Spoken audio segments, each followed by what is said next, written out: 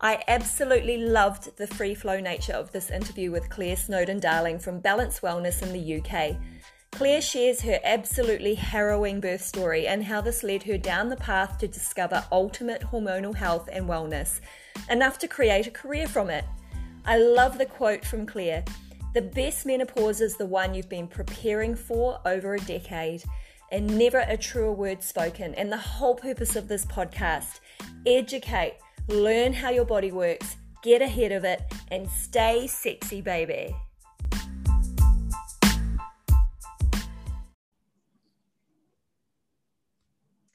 Very excited to welcome Claire Snowdon-Darling to the Sexy Aging Podcast. Welcome along, Claire. Thank you so much for having me. I love the name of your podcast. It's brilliant. It's the paradox, isn't it? It's like, is it sexy? Is it aging? What can those two words be together? I think that's the question. Yeah. And I think that's where we want to go with the conversation. I'm just going to do a really brief introduction on you, and I really would love you to tell us all about yourself. But what I found is that you have quite an impressive resume, Claire, and I'll invite you to share more about that with the listeners. But the reason I've invited you to speak today is because of your harrowing birth story that took you on the journey to find out more about women's health, how we can deal with it, and of course menopausal health that brings or hormonal health that brings us to perimenopause and menopause, and your work around that. So handing the microphone to you, Claire, batter up. Okay, so in 2004 I gave birth to my daughter, and we had the most horrendous labor, and it was 3-day labor, and basically both of us nearly died. It was horribly bit mismanaged due to the times that I went into labor. I should have been given an emergency C-section many hours before I was given it, but because of staffing, they decided to just keep me in limbo, and that keeping me in limbo for basically 9 hours until the morning shift came on, my body just completely fell apart, because they just kept giving me more drugs, more intervention, anything just to keep me going until the 10 a.m. the 10 a.m. surgical shift could get in. And I can understand it from a business perspective, but basically what happened for me, I can understand it from, how that model has to work, but what about the fact that you're a human? Exactly. I do understand why they work like that, but ultimately it was completely the wrong decision for me, and my daughter got very, very distressed. My blood pressure was just dropping, and my heart rate was dropping. And so by the time I went into the emergency C-section, it was a case of they kept on having to keep my husband literally pinching my ears and keeping me awake, because I was trying to pass out. And they said, if she passes out, she's with her heart rate that low, she's going to die. I mean, it was just awful. And then I remember this situation during the surgery where this woman just popped her head out, and I remember at the time thinking it was almost comical, because it was like a Hammer horror. I mean, she was just covered in blood, and I was like, okay. And she said, "Did you want to breastfeed, dear?" And I went, "Yes, I did want to try." And she said, "Right." And she popped her head back, and I was never told anything else about it. And basically what I found out 4 days later was I'd had a placental hemorrhage and lost, nearly 2 liters, which they should have replaced. But they thought, oh, well, she wants to breastfeed, so we won't. So, long story short, when I came round in recovery, I barely came round. I was utterly exhausted, and that exhaustion never left me. It was such a big trauma, the surgery and the hemorrhage, that it actually put me into chronic fatigue. It put me into, we're seeing it now all over the world with this, post-viral fatigue, but it's the same situation, just a different trigger. So this horrendous chronic fatigue, and I didn't recover from surgery very well because I didn't have enough blood. Of course, I couldn't really feed her very well because I wasn't getting my milk in. It was just a couple of, weeks of horrendousness, and not being told what had happened to me. And I found it because the health visitor accidentally left my notes. Just not knowing what was going on. And then, I was 27 years old. So thinking that I was just doing this all wrong and I can't do it and it's me. And, it was awful. So I was left not only with the fatigue, but quite quickly afterwards, this realization that I couldn't be alone with my baby because I had postpartum psychosis. And it was one of those irrational, well, if she's crying a lot, I just need to put her outside the house, or I just need to, that kind of thing. So it was definitely not right. And when that passed, that then led to 3 years of horrendous postnatal depression, which I did come out of, but the fatigue never left. And it was the fatigue and just trying to feel a bit more like myself that got me onto the path of doing a bit of exercise and eating a bit better, which is how a lot of this starts, I think, our interest in women's health. And it was then when I was starting to eat better that I went to an event with some of these health food bars. I was actually helping market them. And somebody said, oh, they're doing kinesiology tasters upstairs. And every hair on my body stood up on end. And I went upstairs and the woman said, did you want a taster? I said, no, I need to sign up to a course. And it was like this catalyst had happened where I knew I was going to change my life. And that is, ultimately what happened. But the chronic fatigue, ultimately, it was hormones being unstable. And not long after, so I was 27 when I had her, and by 32, my periods were irregular. The doctors were saying there was nothing wrong. No one could find out what was wrong. And I had 8 years of this, something's wrong, nothing's wrong, weight gain, all of the things, until at 40 or 39, I was diagnosed with premature menopause. So the doctors never said it was to do with my birth trauma. It was just such a clear line for me that I'd never really managed to get myself right, and then thrown into what has been also a very, very challenging menopause, and continues to be, because I went into it with this sort of, broken body situation. Yeah. I mean, yeah. And I can see how you would think that, like how the trauma and everything, your hormones never stabilizing, things never coming back to normality. And then getting to an age where I was talking with previous interviews, and they're saying anything from 38.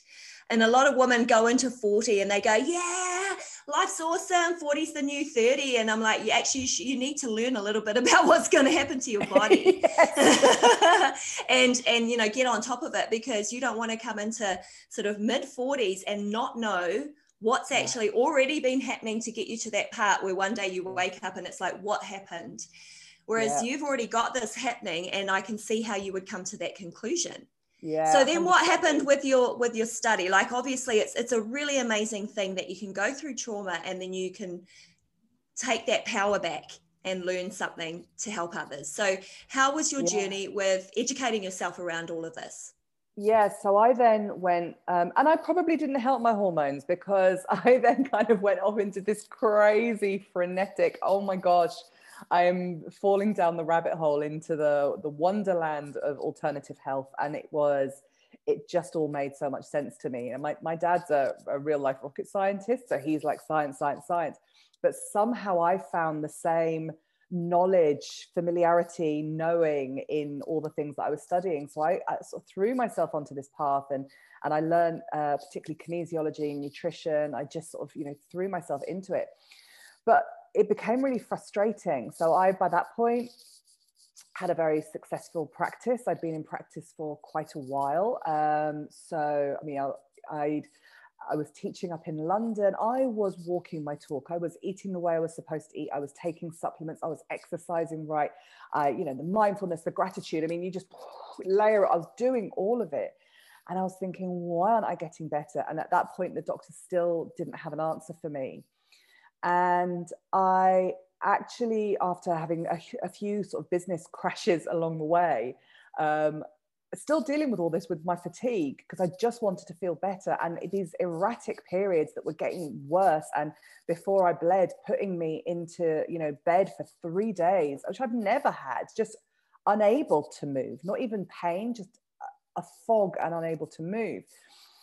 And I actually had to take a sabbatical to Australia. And I remember sitting on the beach at Byron Bay with a friend of mine, and she, at the time, she's a few years older than me, so she was definitely starting to hit peri. But she was eating, she'd just recently become a single mum. She'd left her partner, 2 children, had only recently moved to Sydney, very, very expensive, you know, place to live, having to suddenly provide. Her periods were awful.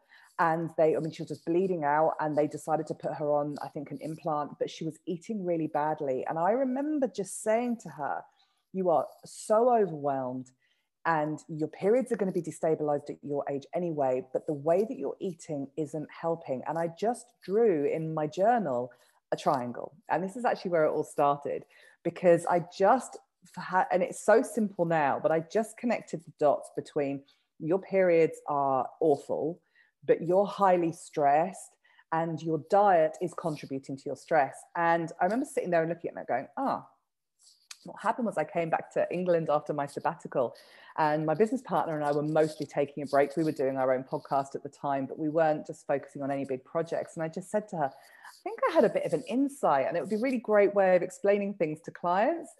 And I just sort of like told her about this triangle. And the next thing I know, she'd gone off and started doing all this huge amount of research and realized that no one talks about this triangle of hormonal health and how our diets we know that diets contribute to stress. We know that stress contributes to female hormone system fallout.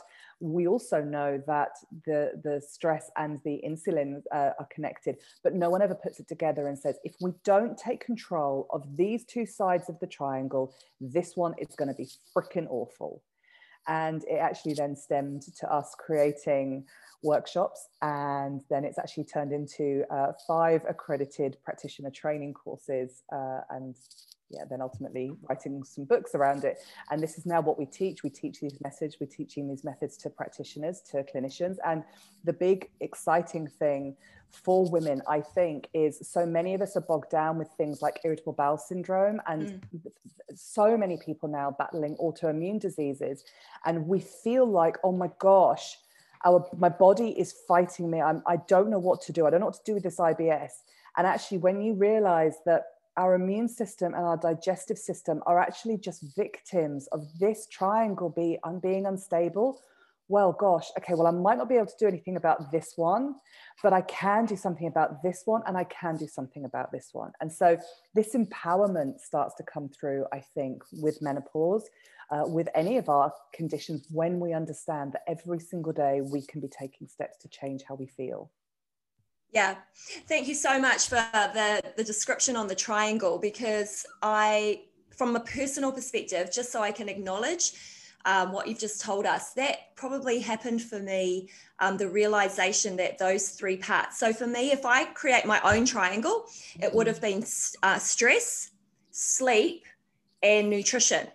So those 3 things for me, once I sorted out that, it actually has helped my dealing with symptoms, because I'm never going to avoid it, because I am a woman who is in her 3rd age experiencing estrogen dropping. So I'm going to experience, 27 of the 35 symptoms, apparently.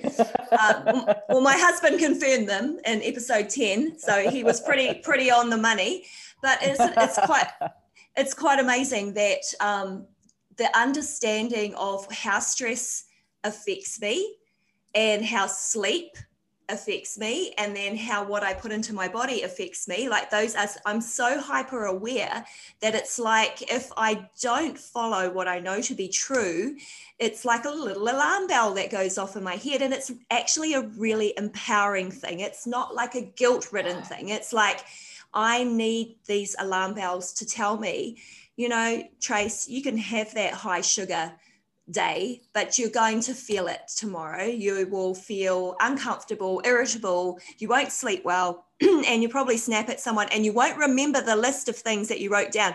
So all these things that you can say, okay, those are all menopausal, are actually just easily dealt with. Good nutrition, good sleep, and maintaining low levels of stress. So I 100% support you. This is what I love about menopause. Having now, I don't even know where I am in it, but having now been going through the journey, I think since I was sort of 36, but sort of, since diagnosis, since 40, since tangible symptoms, let's put it like that, not just destabilized periods, what I find it is this empowerment, and doesn't menopause just shine this bright light on anything that's not serving you? And it's almost like a challenge of, do you have the courage? Have you got the courage to change that? So that might be the, okay, well, I know I'm drinking too much, or I'm eating too much sugar, or I know I'm eating too many refined carbs, or it's that toxic relationship, or it's the negative self-talk around your body image, or you're over exercising, or you're working too hard. Do I have the courage to change it? And it's just this invitation, I think, to drop into this, like this real deep intuition about who we really are, when we get rid of all of the trying to prove things and trying to achieve things, just actually being where we are and who we are. Yeah. Thanks, Claire, for touching on that. With the woman that you work with personally, just a couple of simple questions. What's the most common symptoms that they express to you of perimenopause? Obviously, there's symptoms that make them not feel well. What are you hearing today? And is it any different from a few years ago? What have you noticed? So what I'm noticing is women are younger when they're first starting to notice they don't know their perimenopause symptoms. So it'll be I'm just much more anxious than I used to be. I don't know why I'm so anxious, or I'm just less confident. What's happened to my confidence? Or yeah, that's such a biggie, isn't it? Or my sleep's just not quite right and I can't quite get it back, or this weight gain. There's just something, and it's really sort of low level, but then noticing it and going, there's something wrong with me, there's something wrong with me. And I'm thinking, yeah, those hormones are destabilizing. What I'm noticing with women who are more going through that transition, I tend to see the women who are having a really, really rough time, and I'm their last port of call. So they might have been put on HRT that's just not serving them. It's the wrong HRT. It's too strong. It's too, they were put on it whilst they didn't have any foundations of health in place. And I think we're seeing now a lot of women where there is a high wheat diet, a high sugar diet, a high stress lifestyle. Now the HRTs are actually making them worse. Yeah, worse. Okay, this is a really good conversation that I've just had also with another kinesiologist and a naturopath. So while I am not vindicating one way or the other, because I believe in, in the medical field that there is definitely a place for everyone. But where we all agree is that your foundations of your own personal health, your sleep, your stress, your nutrition, your movement, and how you feel about yourself, if you've got those foundations from sort of 35 through to about 45, then your chances of needing HRT may be less. It's actually, there's not any necessary science proven thing, but it seems that if you are a really healthy person and then you come to perimenopause, you will know that the symptoms are there because, like you say, you start feeling anxious, and those things are like, well, how would they be related to my hormones? You have those questions. But what's really interesting is that, like, I'm 50, I'll be 51 next month. You look so great. 51, baby, 51. And because I started this journey of understanding my body over 5 years ago, while I'm experiencing the perimenopause symptoms, and I think I'm closer to menopause now, because I haven't had a period in 6 or 7 months. So I'm getting closer. But what's really cool is I am not at the point where I'd be putting up my hand going, I can't deal with this and I probably need to look at HRT. Yes. But I can understand for women why, and I would not take that away. If I was in that place myself, I would definitely be considering it, and I would investigate my options for sure. Yeah. And women who can get through on, either nothing or a little bit of chaste berry, or, I'm like, well done. And I'm so happy for you. And some women need a huge amount more scaffolding. And I do find the whole thing really interesting. And it's like, that thing when we become mums and there's that judgy mum, and your child's not doing that. And like, we have to stop that. We have to just allow people to be where they are on their journey. And this is one of my big passion areas is I often talk about in this situation, my Auntie Valda. Now, my Auntie Valda passed away a couple of years ago in her 80s. And so she was a stereotypical 50s housewife. And so the way I talk about how Auntie Valda would have lived her life is how we should be able to transition into menopause. So her life was, she'd get up in the morning, she'd get everyone ready for school and husband off to work, and then they would go and she would sit down, she'd clear away breakfast and sit down with her breakfast and a cup of tea with them, some music on, and just sit, for a bit before she went up and got herself dressed, and then, got herself ready and went out and bought the bits for dinner. Then she'd have a bit of a flurry with the housework, and then guess what? She'd sit down, cup of tea, listen to the radio. I don't know women today who have a little flurry and then sit down, listen to the radio, have a cup of tea, because our to-do lists are so massive. So I was on a panel conversation with a GP the other week, and she actually said the best menopause is one you've been preparing for a decade before. And this is why these women, I look at my Auntie Valda, and they floated through with a few hot flushes and tropical moment, but they aren't going through, women are crawling into my clinic going, I'm absolutely broken. I'm broken by what's going on, because when our ovaries stop making those hormones and our adrenals have to take over, if our adrenals are, right, I'm building this business and I'm doing this, or I've dealt with this trauma and this toxic relationship, and we haven't got it. We just haven't got it. Yeah, no, you're right. And it does shine a light on today's world and how we feel that if we don't have a booking every single hour of the day, we don't feel productive, and the comparison factor, right? Whereas yes. I feel like now that I think that's the upside. We talked about that of COVID. It yes. has given us a chance to pull back and reevaluate what healthy living should probably be like. Yes. As in, like you can get COVID, so therefore that's not a good thing. So that compromises your health overall, but really just across the spectrum of health, mental, emotional, relational, physical, what we need to be doing to have this longevity, this level of longevity, right? Yeah, I absolutely agree. Yeah. And it's exciting, that ability to really choose what we're going to do with our life, how we're going to spend our time, who we're going to see. That feels like those boundaries, that ultimately comes from deep self-love. And I do think that menopause forces us to start making those decisions. Yeah.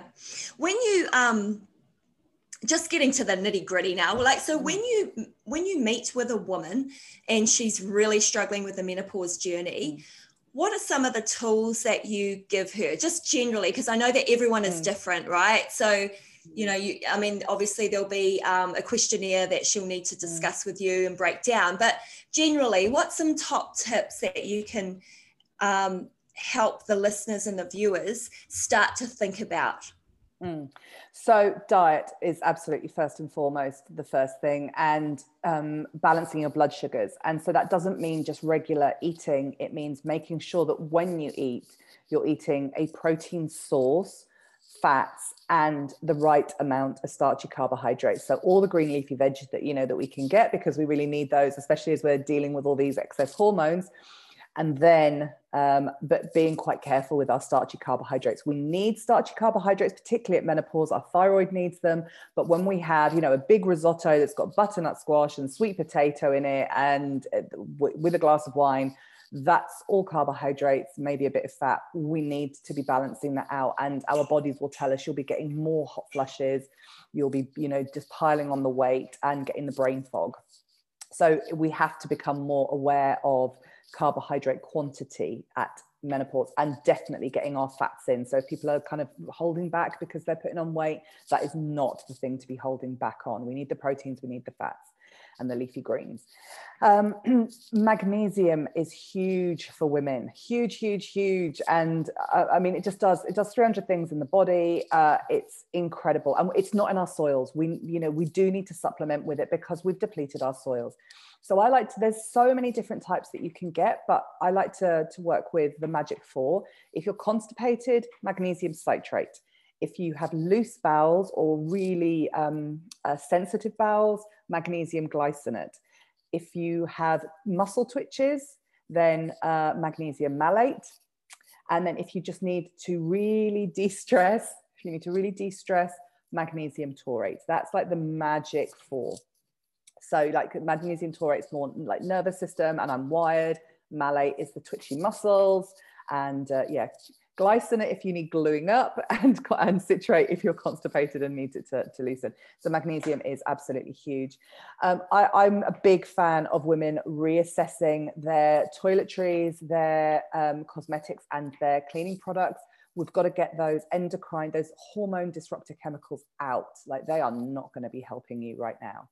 And then mindfulness around exercise. So if you're beating yourself up with a HIIT class at 7, 8 o'clock at night, do that in the morning. Don't be doing that at night time, especially if you're having sleep problems or weight gain. So really learning how to exercise. And it is a journey of surrender. So some mindfulness and kind of, this isn't a war, it's something that's happening, and learning how to navigate that. Yeah. Hey, thanks for your tips. I wrote down magnesium malate, and I just want to sort of frame why I've jumped on that, because it's the first time I've heard that. So I was teaching group fitness classes up until the end of the year, last year. And I had one class that I taught at night, and the classes I teach were kind of borderline HIIT cycling. So it was a ride yoga. So in that way, yeah, it's pretty cool. So you get the cardio, but my heart rate showed that I was in anaerobic zone. And there was a point behind that, because the cycling was only 30 minutes. So my thinking was, let's go really hard because it's just 30 minutes. And then the add-on effect of the ongoing calorie burn is what people ultimately want. Mm. And everyone in my class is like 25. Yeah.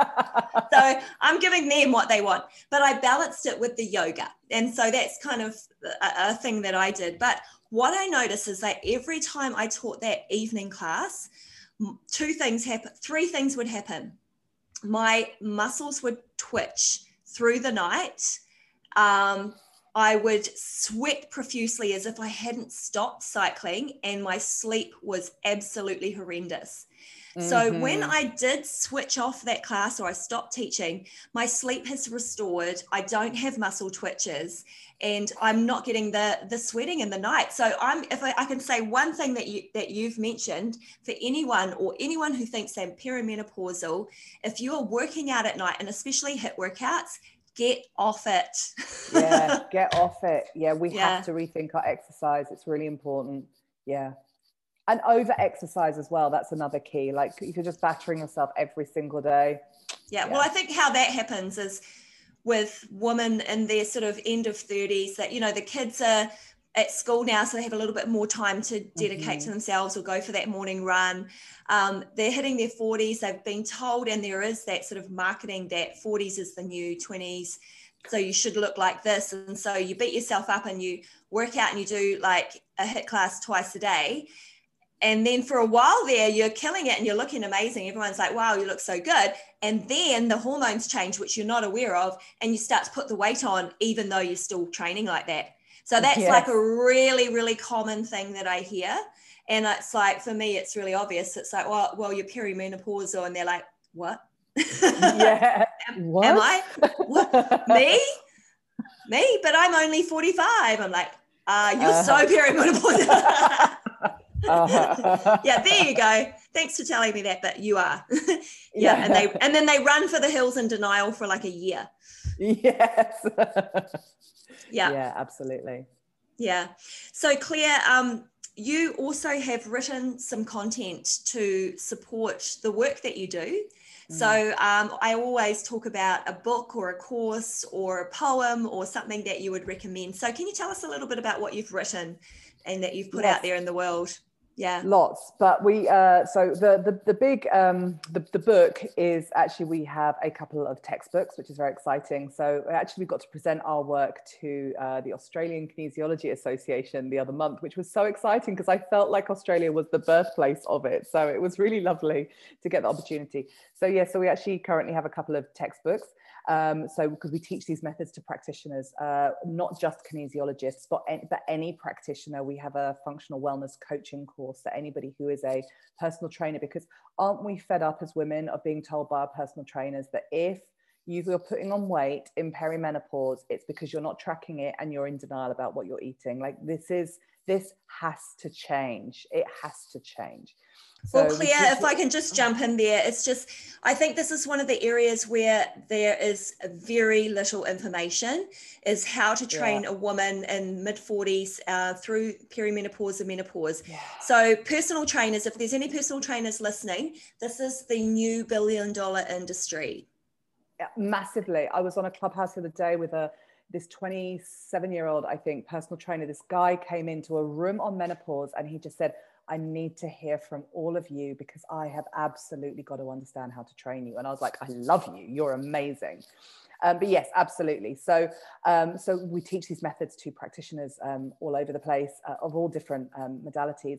But the other content that we have is all the physical stuff is really important, but actually so is the emotional transition. And so the other content that we have is we do a lot of emotional support work for women, and it's called Reclaim Your Life, and that is an online program. So we've got loads of online programs and also lots of textbooks, but we do have, we're currently writing our actual hormone book, which will be out next year. Oh, that's absolutely awesome. I mean, we are in the business of helping women successfully navigate their way through the third age. So thank you so much for coming on as a guest for Sexy Aging. Thank you so much.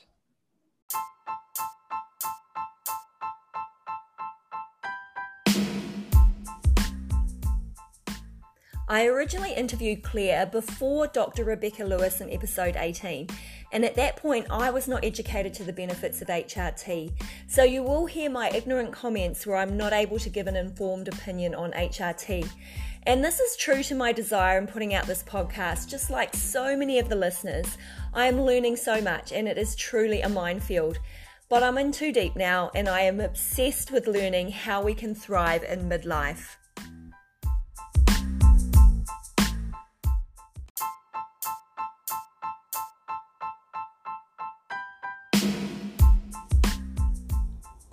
Hey, it's been 3 months and over 5,000 downloads to Sexy Aging, and I couldn't be more thrilled to know that women out there are starting to get the conversations going and the information that they need to help them transition through this incredible third age. And it can be incredible.